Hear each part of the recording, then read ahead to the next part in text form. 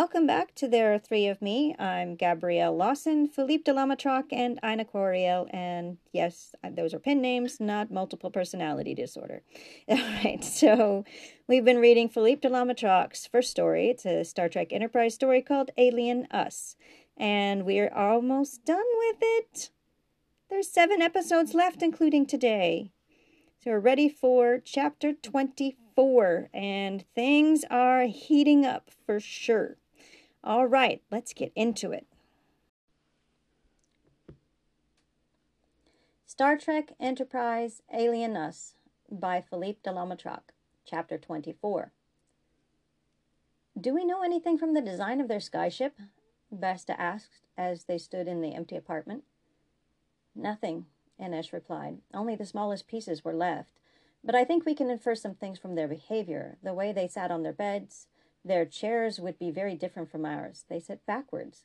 They lean back onto a wall when no one is there. He pulled out a pad of paper and drew a simple design. It had 3 dimensions. A square made the base of it, with the leg coming down from each corner, and a flat rectangle reached up one side. Maybe something like this. Vesta looked it over. How odd. But then I have seen the female lean back on a wall. They looked at our toilets rather askance, too. Inesh flipped the page. Maybe they used something more like the chair, but with a hole and basin for the plumbing. He drew the same square, but added a circle to the middle of it. There were no legs this time, but a box to hold the basin. The flat triangle became thicker to hold the water supply. Vesta shook his head. It might be difficult to get custom plumbing to work. They have worked out how to use ours, right? Inesh crossed out the second drawing. True. They also manage with our flat beds, so a bed wouldn't be a problem. Clothing might be. We haven't given them much to wear. They still have their uniforms, though. Perhaps our team can get them back, Vesta said, nudging him lightly. That might win us some favor. Inesh sighed at the nudge. You can speak the language. Why don't you go instead? Vesta turned to give him his full attention. You know the facility. I don't. Inesh, you'll be with Special Forces. They'll bring you and the mail back. Inesh looked away. I never want to go back. Not for anything. And this won't be as easy as the president thinks. It's Knessetai. It's their most important secret laboratory since the aliens were found. There's a garrison there. Their best soldiers will be at war or at the border, Vesta argued. Lesser raptors and old men will be posted to guard internal installations. They've always done it that way. Inesh didn't feel any better. He was finally free here in Buftanis. He was happy here. Jiren was full of threats and bad memories. He never wanted to see it again. Vesta put a hand on his shoulder. Don't worry about it now. It could be months from now. Let's just imagine some more furniture. They'll need a place to eat, a table at the right height for your chairs, perhaps. Malcolm wondered if they were testing the limits of his sanity. He was tired, but every time he began to nod off, SOS would blare again. It practically rang in his skull. It was maddening. And for the first time in months, he was truly, utterly alone. He had to power down the console altogether to cut Hoshi out. One of them could get some sleep that way. He couldn't shut his own ears off that way, though. He hated to think how alone Hoshi must feel. She'd be worried. He didn't want to bombard her with this, so he left her out. He couldn't tell her why without subjecting her to this basic form of torture. Sleep deprivation was nothing new or novel. The heat lamps had been on when he cut the power. They were on again. So the blaring SOS was going on for 2 days at this point. Would they continue to 3? Would they risk 4 or 5? People had been known to go mad from lack of sleep. Was he more valuable to them sane or insane? Insane, he might talk more in his true native language, but would he say anything that made any sense? A few hours later, the heat lamps shut off. A few more after that, and the SOS fell silent. Malcolm's head still throbbed with it, but he felt so relieved he didn't mind. He collapsed over on the bed, exhausted. He was so tired that he left the console dark and went to sleep.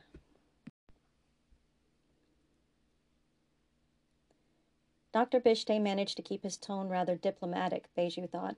He'll certainly be off balance when we wake him up, but what do you plan to ask him that will be of any value? Major Jenna also managed to keep an even tone. It can explain the words. It can use hand signs or drawings, but it must explain them. Which is its home planet? Which is his ship? What do the others mean?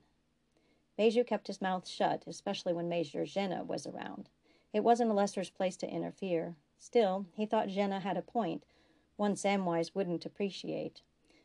Well, I don't see the scientific point of your method. Burha always was more hot-headed than Bishte, but then he was used to arguing with raptors in front of the council.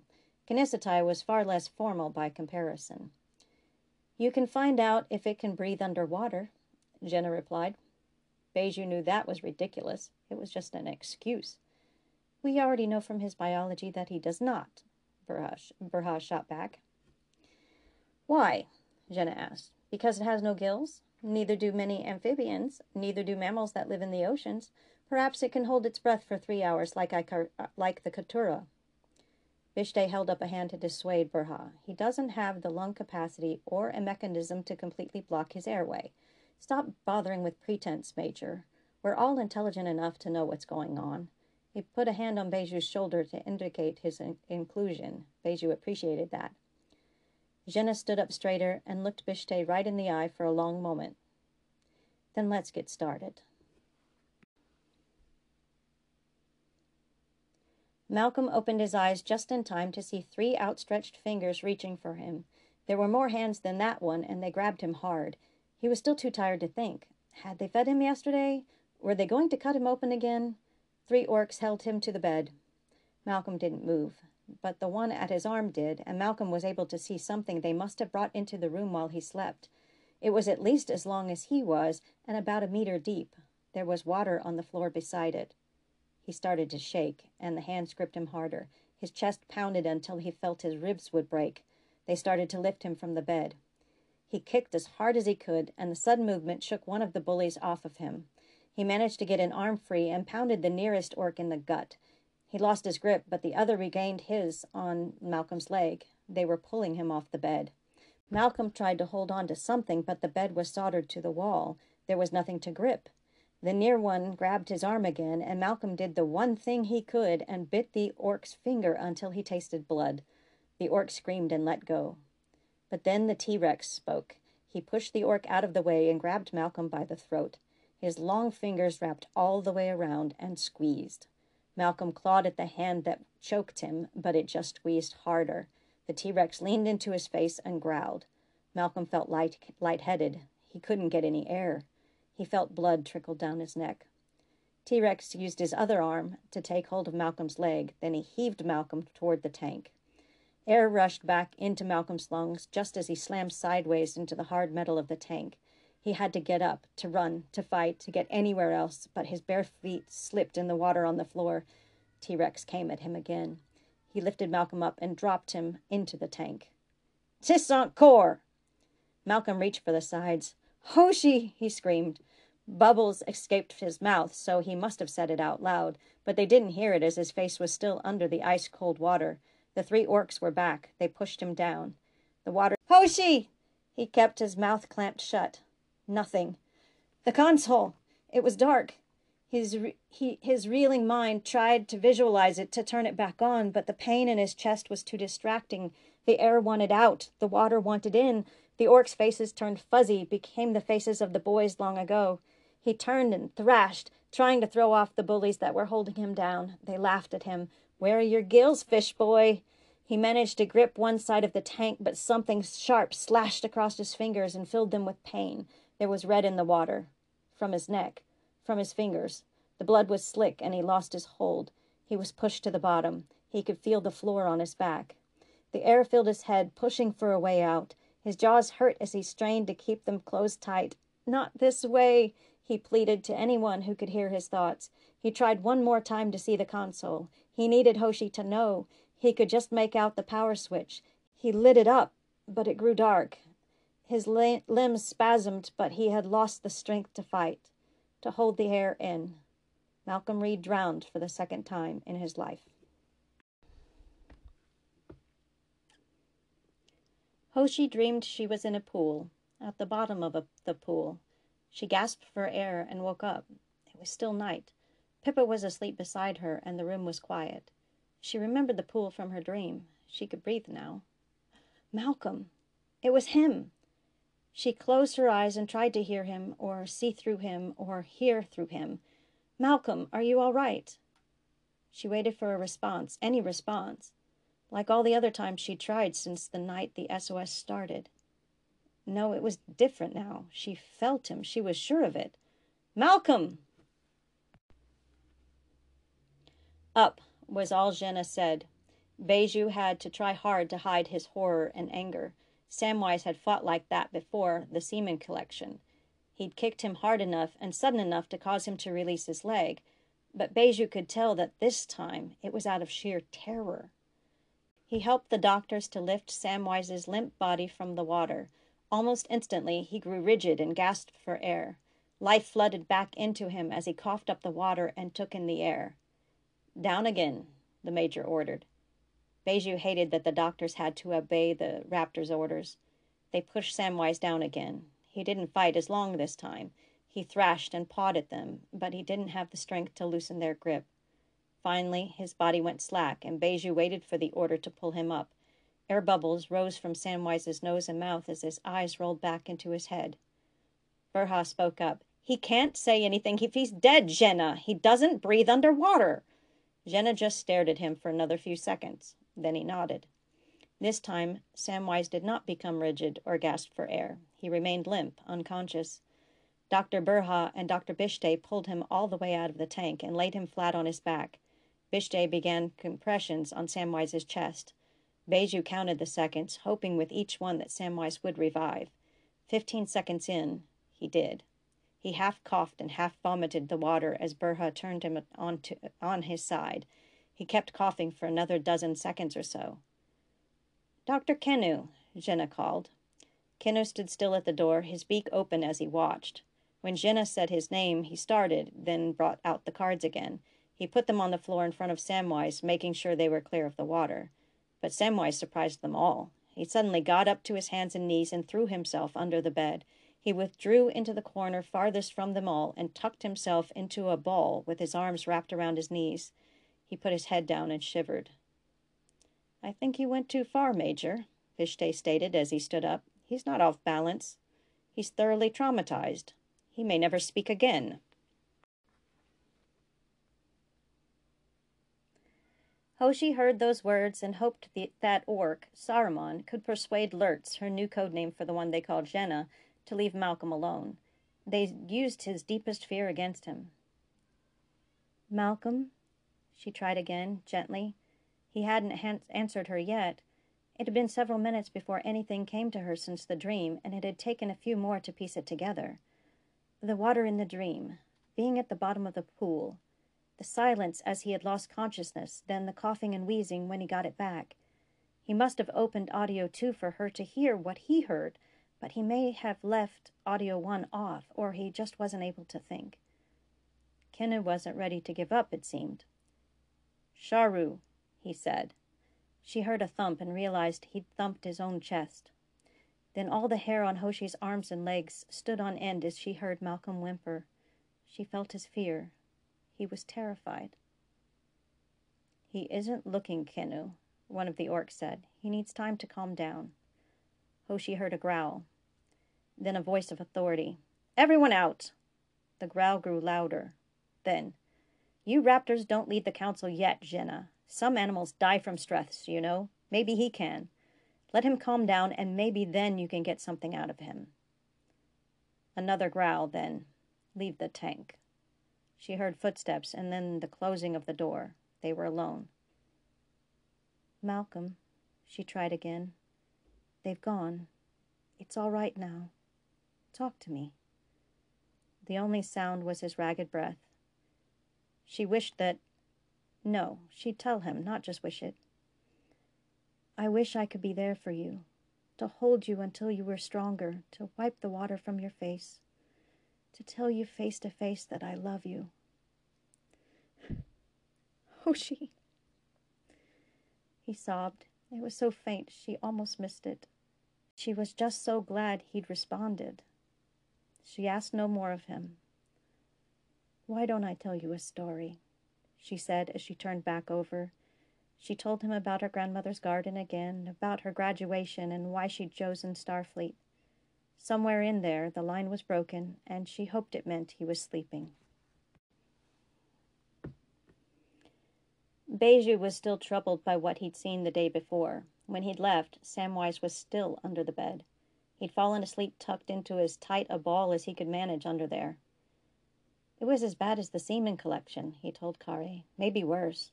He's in a complete panic, absolute flight or fight. It didn't make him talk. It made him close up completely. Kare sat down his food and sighed. I'm starting to worry about you. That got Beju's attention. Me? You're too close to him, Kare explained. This close to turn, you should know things won't get easier for him. The Raptors are taking control at a time when our testosterone is soaring. Yours should be too, by the way. Beju growled lightly. It's biology, so of course mine is. But we don't have to be ruled by our hormones. Kare laughed. Actually, we do. We only get this for a few days every 3 years. Those hormones are trying to ensure the survival of our species. It was ironic that Kare was giving him a mini-lecture in biology for a change. 2 weeks, he managed, but he knew it was lame. We get a whole 2 weeks. Good. You can use the time off. He picked up his food again. Look, all he has to do is survive until turn begins in less than a week. Then he gets 2 days off, too. Most of the Major's testosterone will have spent itself, and, in all likelihood, the remainder will be redirected toward Shirkatissa. He said the last part in an even quieter voice than their usual whisper when speaking about Samwise. Obek? Beju asked his friend. Kare slid the newspaper over to him. That and the anti-Shirkatissan propaganda. Things are heating up. The new president was on the TV. With turn coming, the protests in Shirkatissa were building. More and more people filled the streets. Their images were all over the news. President Gudai was just finishing his speech in response to the rumors that Jiren would put down the protests forcefully. We will defend our economic interests in Shirkatissa, and we will support the Shirkatissan desire for freedom. Of course Jiren will put it down, Enish said, standing up and walking away, with Usa in charge of the council and turning them all into hotheads. Gudai is counting on it, Vesta replied. It will keep them from noticing our little raid. Enish shook his head. But that's not what he said. He said we defend our interests and support their desire for freedom. I'm not enthusiastic about going on the raid, but I'm less enthusiastic about open war with Jiren. Vesta picked up his things to leave. Let's just hope it was the hormones talking. Either way, worrying about it will do no good. Let's not let the threat of war dampen our enthusiasm for the coming turn. Enish laughed. Nothing could. It's only once every 3 years. 2 weeks of debauchery and procreation. What's war compared to that? Samwise had not come out from under the bed. Jenna had found his weakness the day before. That was certain. But was it personal or a characterization of his species? If they still had the female, they could have found out. Beju didn't really care anymore. He hated seeing Samwise reduced to the level of a cornered animal. And today wasn't going to be any better. He's been toying with us, Kenu said. We are scientists, Kenu.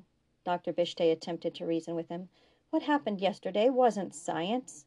It was cruelty, and deliberate cruelty is something raptors practice, not us. Kenu couldn't turn around to face him. He kept staring at the monitor.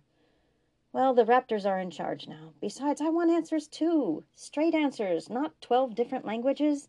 He's been deliberately withholding information from us since he came. He crashed here, Berha reminded him. He didn't come here by choice, and he's only acting in his own self-interest, which proves his sentience all the more. Torture does not become a winged. Kenu rubbed his eyes and kept his voice low. It's not torture, just more aggressive science. That is torture when applied to a sentient being, Kenu. Bishte changed tactics. What he has been doing, withholding, has not been a personal attack against you, but you seem to be taking this all very personally. Someone could still be coming for him. Kenu stood up to face them. They sent a signal in the desert, the one we blasted in his ears. What does it mean? How long does it take one of their ships to come from his planet? Wait, we don't know because he hasn't told us where his planet is or how fast their ships go. We don't even know the name of his planet or his ship. We don't even know what frequency they use to broadcast or how long that signal would take before it reaching their planet. We need to know these things. And we need to know their weakness so we can fight them if they come. Major Jenna surprised them all again by showing up in the doorway. Which bone, then, do you think is the strongest? The one in the thigh, Bishte answered, and breaking it will give you no tactical advantage. No.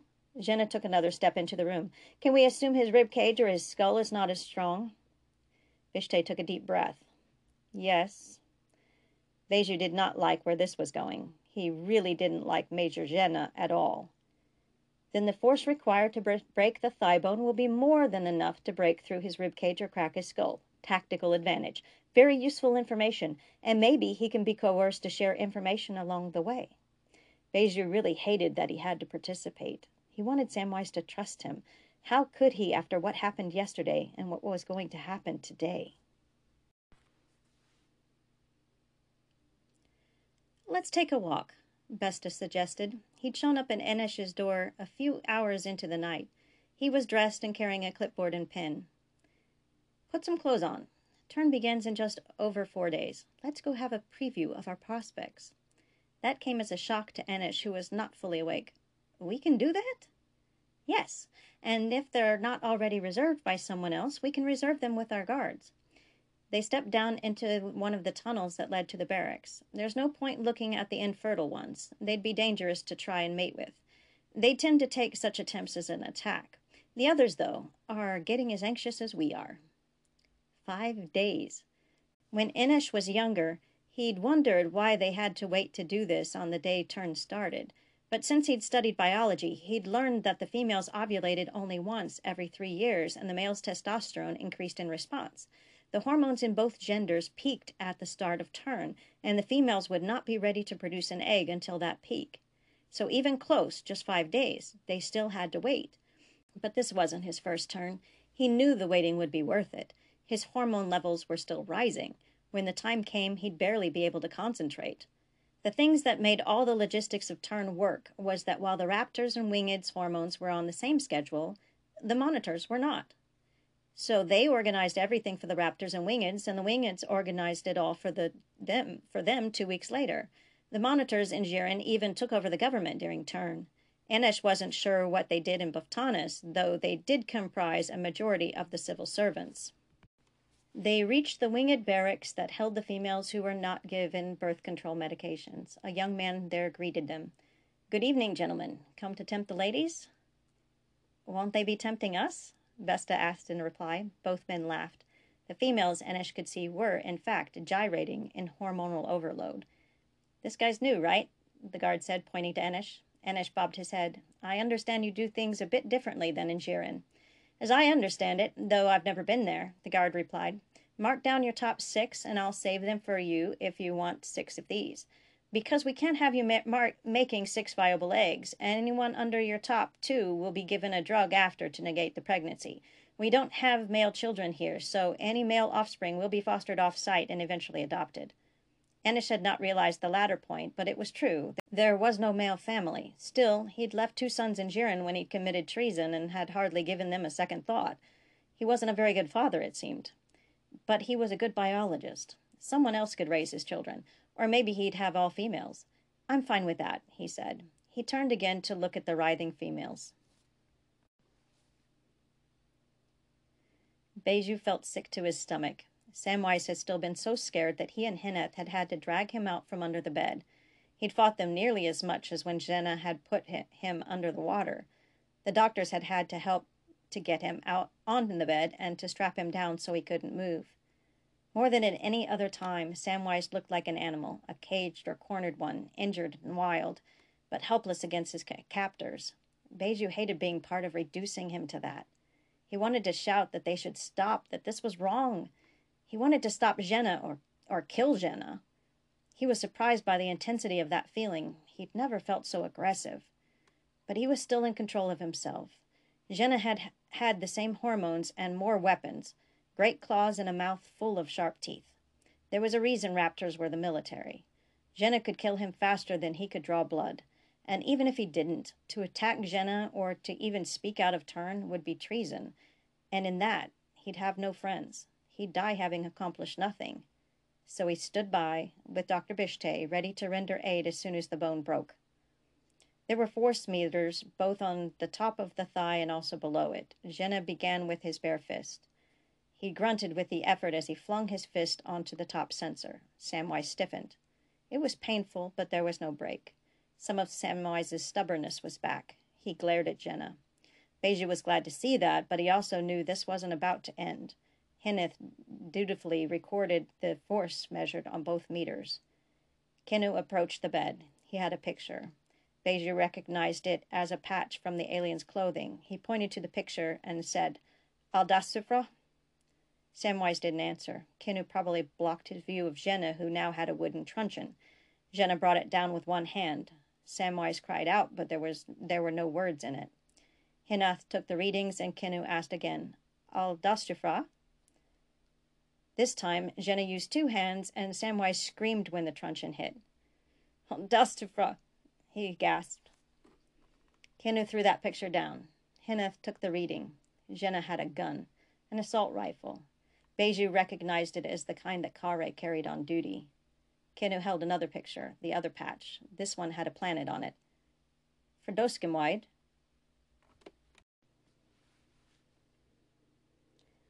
Malcolm didn't want to answer. He didn't want to be there. He wanted to crawl into some hole and never come out again.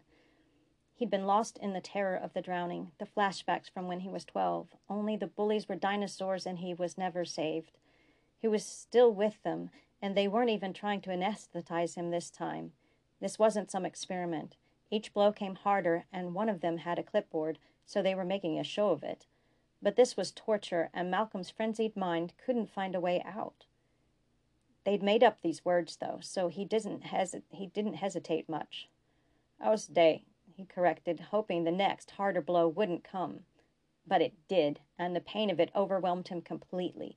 He felt the pressure and the crack as his thigh sent waves of excruciating fire radiating up his thigh and down to his feet.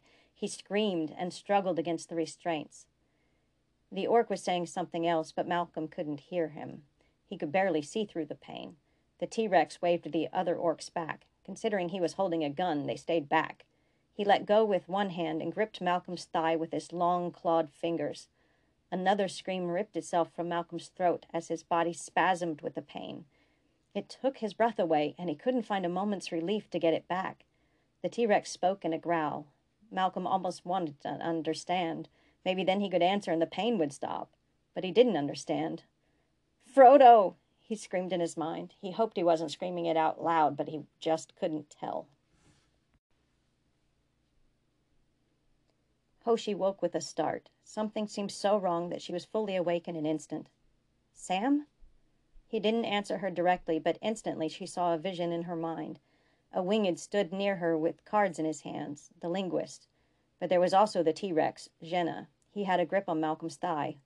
"Answer the question!" he growled.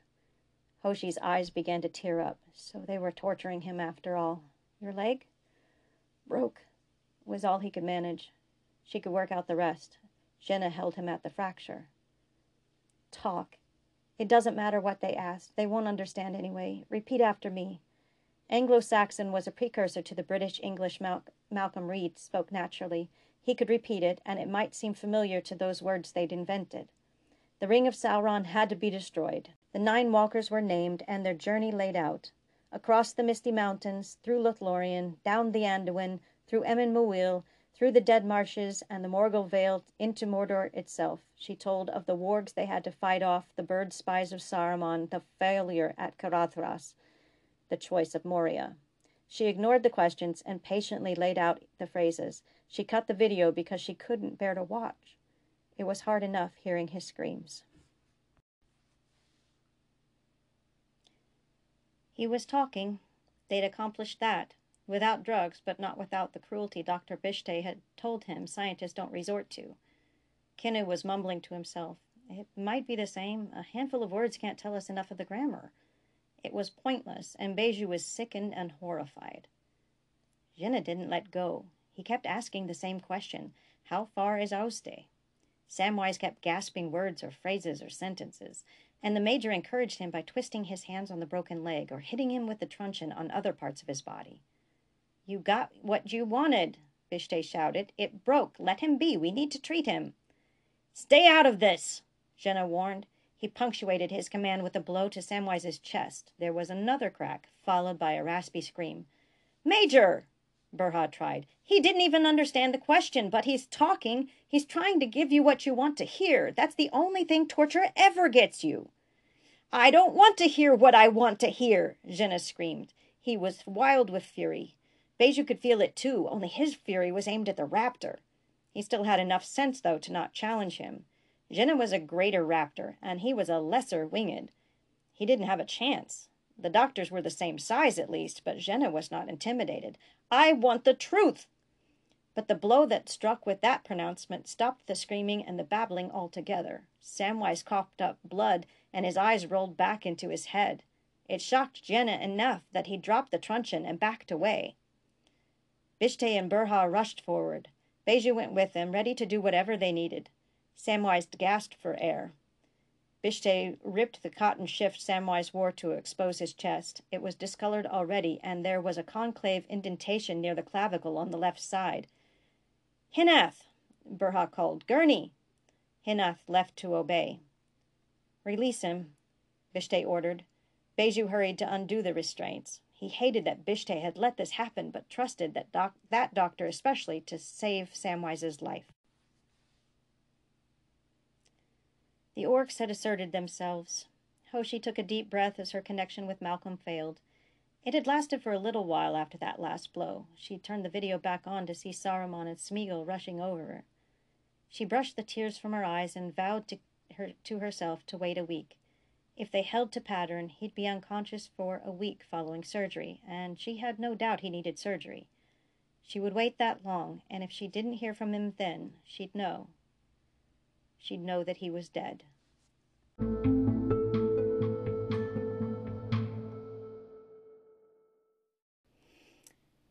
Whoa! Yeah, that was chapter 24. I told you things were heating up. And actually, that phrase was in the chapter, I noticed. Wow. Okay, let's do a quick summary. All right, so the first scene has Besta and Enesh trying to figure out the furniture they should put in that apartment that they're going to build for Malcolm. And Enesh admits that he doesn't want to go back, and he's, it's Knessetai, it has a whole garrison there, and he never wanted to go back for anything. And Besta tries to encourage him. And then Malcolm is still under the SOS blaring, and he wonders if they're trying to test his sanity because, how many days are they going to do this? You can go insane from not sleeping, and it's just maddening, the sound. He had to keep it quiet with Hoshi because it would just pass on to her. Without it, she could at least sleep and get her work done or whatever. And then the next scene, Dr. Bishte is trying to be diplomatic with Jenna and saying that, he's going to be off balance, but is he going to be able to say anything of value?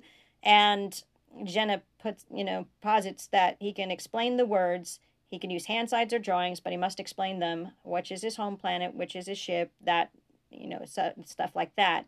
And Beju is feeling that testosterone, and he is not liking Jenna. Well, Berhad points out he doesn't see the scientific method of it, and then Jenna suggests they can see if he can breathe underwater, and they biologically know he can't, so he points out that amphibians can, and they don't have gills, etc. So he's making a show of a scientific value, but it's really not.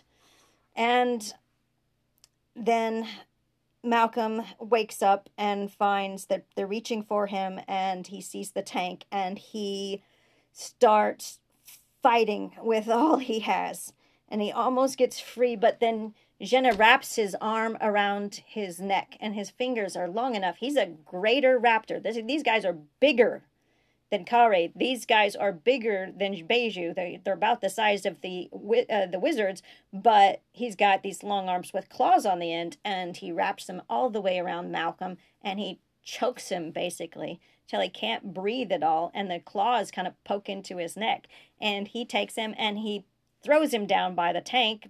Malcolm gets a breath, but then it's back, and it goes right down to the bottom of the tank. And he starts to drown, and he drowns for the second time in his life. Hoshi wakes up because she dreams she's in a pool at the bottom of the pool, and she wakes up and realizes it's Malcolm, and that she's wondering what's going on, but the connection doesn't stay. And then Jenna pulls Malcolm up, and then puts him back down, and this time, he manages to cough out the water that first time, and Jenna puts him back in, and this time they hold him down till all the air leaves him. And then some. And then they take him out and put him on the ground, and he doesn't cough out anything. He just lays there, limp. So Berha and Bishte start chest compressions, and turn him onto his side as he coughs and vomits out that water. And a few seconds later, as he's just trying to breathe, then he just scrambles on himself under the bed, and he gets him into the tightest position he can be, with his knees drawn right up to his chest and his arms wrapped around them, and he just shivers. And he tries, when he's drowning, to turn the console back on, but he can't get it to stay lit. But afterwards, he's able to reach Hoshi and just leave on the audio so she can hear, but he can't really speak to her. It's because he just doesn't have the ability. Kenu tries. Still, he tries to get him to, we live on Sharu, so he says Sharu and thumps his chest, but Malcolm's not dialed in. He is not. And one of the others says he's not looking, Kenu needs time to calm down. And then Bishte gets the others to leave. He reminds Jenna that the raptors don't lead the council yet, and that he could have killed Malcolm because some animals die of stress, and that could have happened. And Jenna tells them, because he has to get a parting shot so he can kind of feel, that he wasn't put down by the wingeds, leave the tank. So the water tank's going to stay in the room. She finally gets a hold of Malcolm, and she talks to him very gently, but all he can do is sob to her name. And so she tells him a story. And then Beiju is very troubled by what he'd seen the day before, the drowning. And Samwise is still under the bed. So Malcolm is still under the bed the day after. And he's trying to tell Kare that Samwise is in worse shape than even before, when he was, upset over the semen collection. And Kare points out that he's worried about Beiju because he seems too close to the alien. And he should be having his hormones soar because turn is coming. And Beiju kind of growls at him. It's biology, so of course mine is, but we don't have to be ruled by our hormones. And Kare laughs and says, actually, we do. We only get this for a few days every 3 years. Those hormones are trying to ensure the survival of our species. And Beiju corrects him. It's a whole 2 weeks. And Kare tries to get him to see the positive side, that all he has to do is survive until turn, and then he'll get 2 weeks off too. And maybe then Jenna's testosterone will have bled off because, spent itself. And then there's probably going to be war with Shirkatisa. So, his attention may go, in another direction. And Beiju asked if that's Obek. And Kenu says that and the anti-Shirkatisan propaganda. And he shows him a newspaper. So this is Shirkatisa is even getting in the newspapers. So the tensions are building with Shirkatisa and the protests there. And then to stoke those tensions, the new President Gudai of Buftanis, puts out a message basically saying, we're going to defend our economic interests in Shirkatisa, and will support the Shirkatisan desire for freedom. So it's a very aggressive message, but, measured, as politicians will do. But it will exactly really put, it will put the screws to Jiren. And, and it's just like, of course they'll put him down with Usa in charge of the council next, they're all going to be hotheads. And Besta points out that Gudai's banking on that. It will keep them from noticing the little raid. And Enish again points out that he's not enthusiastic about going, but he's also not enthusiastic about open war. And Besta tries to lighten the things. Well, maybe it was just the hormones talking. There's no reason to worry. It will do no good. And so let's not let the war dampen our enthusiasm for the coming turn. And that kind of works, because Enish says, what's war compared to that? The 2 weeks of debauchery and procreation. Now, Samwise is still not coming out of the bed, so this is, I believe, Beiju's point of view, and he's still not out from under the bed, but this is the day after the drowning still, because it says Jenna had found his weakness the day before. So they knew now that he was very much afraid of the water, and was that just him, or was that a species thing? They really had no way to know. But Beiju hates seeing Samwise reduced to this level of a cornered animal. And Kenu is spouting his frustration that the alien's been toying with them, and that, well, the Raptors are in charge, and I want answers too. Straight answers, not 12 different languages. He's been deliberately withholding information from us since he came. And Burha points out he didn't come, he crashed. He didn't choose this. And it's torture. And Kenu tries to point out it's not torture. It's just more aggressive science. And Bishte says, well, that is torture. And Kenu spills that they had sent a signal in the desert, that the one they blasted in his ears. What does it mean? How long? He asked all these questions. We need to know these things. And then Jenna walks in the room and says we need to know their weaknesses so we can fight them if they come, and asks which bone is the strongest. And Bishte answers, but he points out that breaking it will not give him a tactical advantage. And Jenna actually gives him a tactical advantage, because if they can break the strongest bone, they can surely break the skull or the chest, and therefore they have a tactical advantage if they were to fight beings like the alien. We go back to Besta and Enish, and Besta has come at night to Enish's door and tells him to get dressed. They're going to go have a preview of their prospects for turn, which is very different from anything they do in Jiren. But he gets to go and get a view of the ladies that are getting ready for turn, and he can reserve 6, and his top 2 he will get to impregnate. And the other 4, he can mate with them, but they're going to give the female a drug so she doesn't produce an egg. And he also points out that in this facility, this is a secure facility, so any male babies born from those eggs will be fostered elsewhere. So he won't raise his own child if it's a male, because they don't have any male children in this facility. Of course, they have children, female children. That's where our juveniles like Pippa. But they don't have males. So the scientists aren't raising their sons. And Enish thinks about that, but then he's like, well, I left 2 kids back in Jiren without thinking about them at all, so I'm probably a terrible father anyway. So yes, I'll let the others let others raise his children. Back with Beiju, he feels sick to his stomach by this. Samwise is still scared. He's still under the bed. Hinneth and he have to go drag him out of it.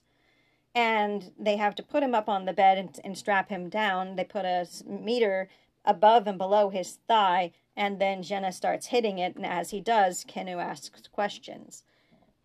So he basically shows a picture of the, I believe it's, what's the Aldasufra? Starfleet, that's Enterprise, the ship.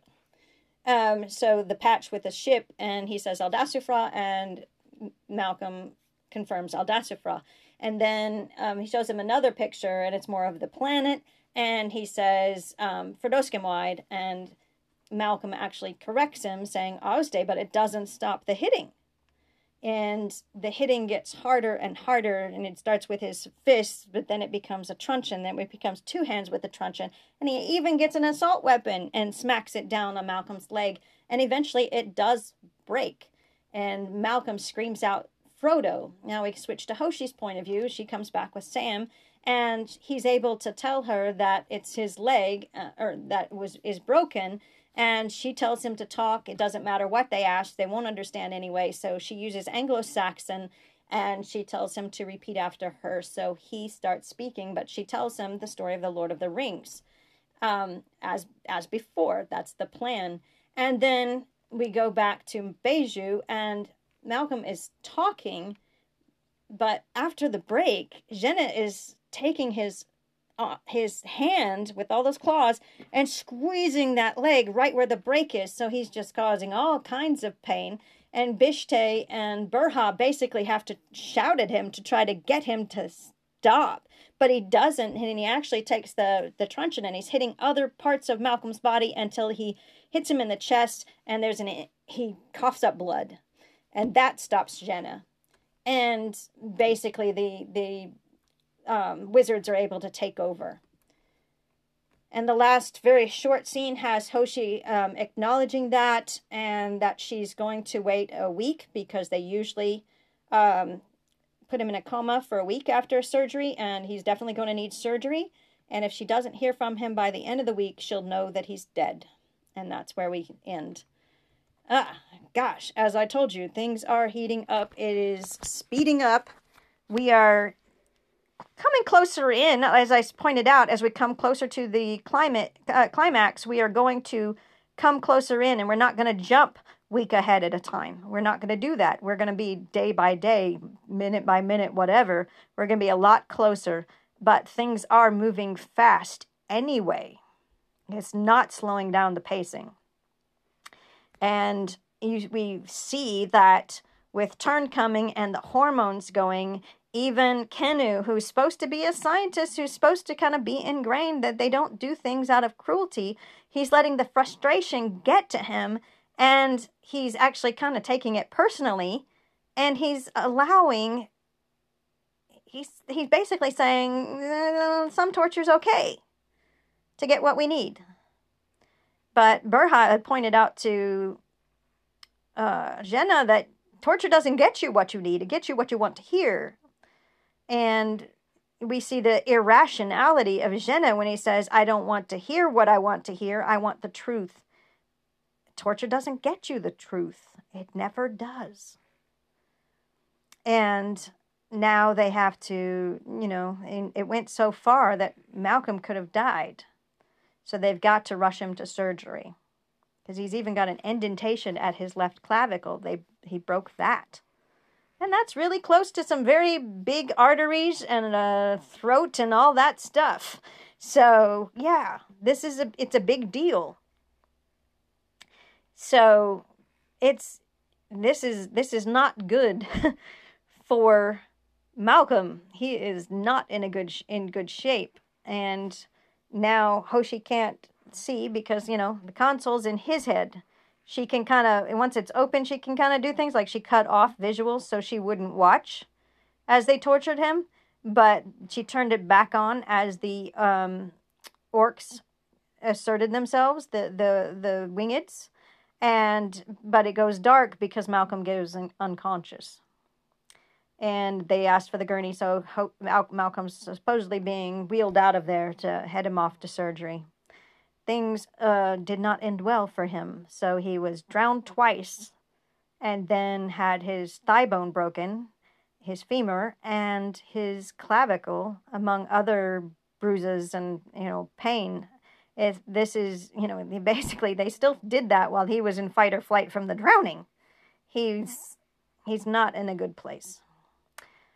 And that leaves us ready for chapter 25, and I so want to just go ahead and read it. Do I dare? I kind of want to. I'll think about it. You can tell me what you think about it by tweeting me at Inhildy or emailing me at inhildy@gmail.com. Inhildy is INHEILDI. And I really would love to hear from you. Let's see you later in chapter 25, whether I wait till tomorrow or go ahead and do it tonight. All right, bye.